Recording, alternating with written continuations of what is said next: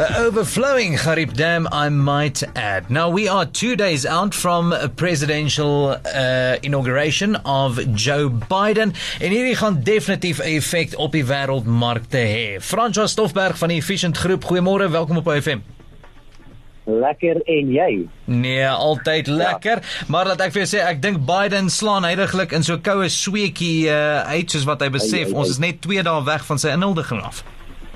Ja, ek dink dis nie net hy wat ek koue sweet uitslaan nie. Ek dink dis 'n paar van ons. Ek het die foto's gesien hoe die weermag daar aan hulle nommers opdaag om te verhoed daar enige verdere onruste in die hoofstad is daar so in Washington.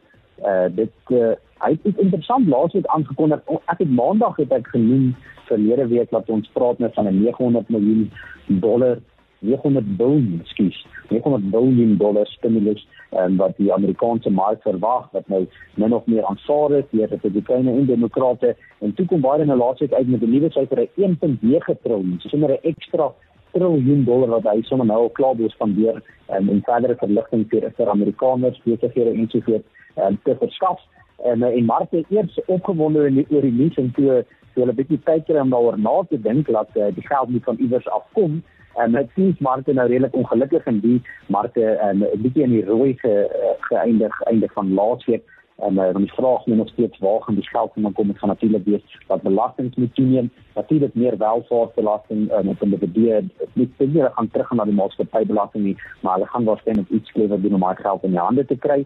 Dan iets interessant ook, hierdie week, groot week vir monetêre owerhede reg oor die wêreld, van Suid-Amerika tot Skandinawiese lande, Suid-Afrika, al die pad tot in Seoul daar in Suid-Korea, besluit hierdie owerhede oor rentekoerse, en dan nie net rentekoerse, maar ook hoeveelheidsverruimings en val met lande soos Europa, Amerika ensovoort, wat dit gebruik om natuurlik die lang end van hulle service of hulle leenkoerse so laag as moontlik te hou. So hulle hou nie korttermynkoerse laag nie.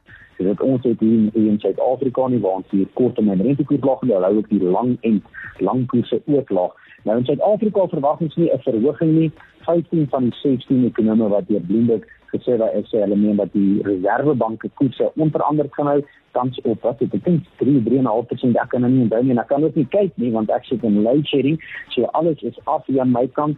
Ek gaan ongelukkig nie vir julle vandag die markte kan net nie, so net voor die ligte uitgegaan het en ek nie vinnig genoeg kon gehardloop het na 'n beter opvangsgebied nie, het ek sien rand nog steeds relatief onder druk. Dis nie iets wat ons verwag skiet. Die rand gaan baie wisselvallig wees, maar hy gaan ook versterkend wees. Daar is 'n algemene verwagting dat die dollar eintlik onder druk gaan wees hierdie jaar, dat verligting gaan wees, nie net goed vir kommoditeitspryse nie, maar ook ontwikkelende lande se geldeenhede soos ons het. So dit dan al vandag van my kant af. Ek wens julle 'n lekker dag. Daai dit Francois Stofberg, onthou jou volgende finansiële verslag op pad om 10:00 op OFM, die klank van jou lewe.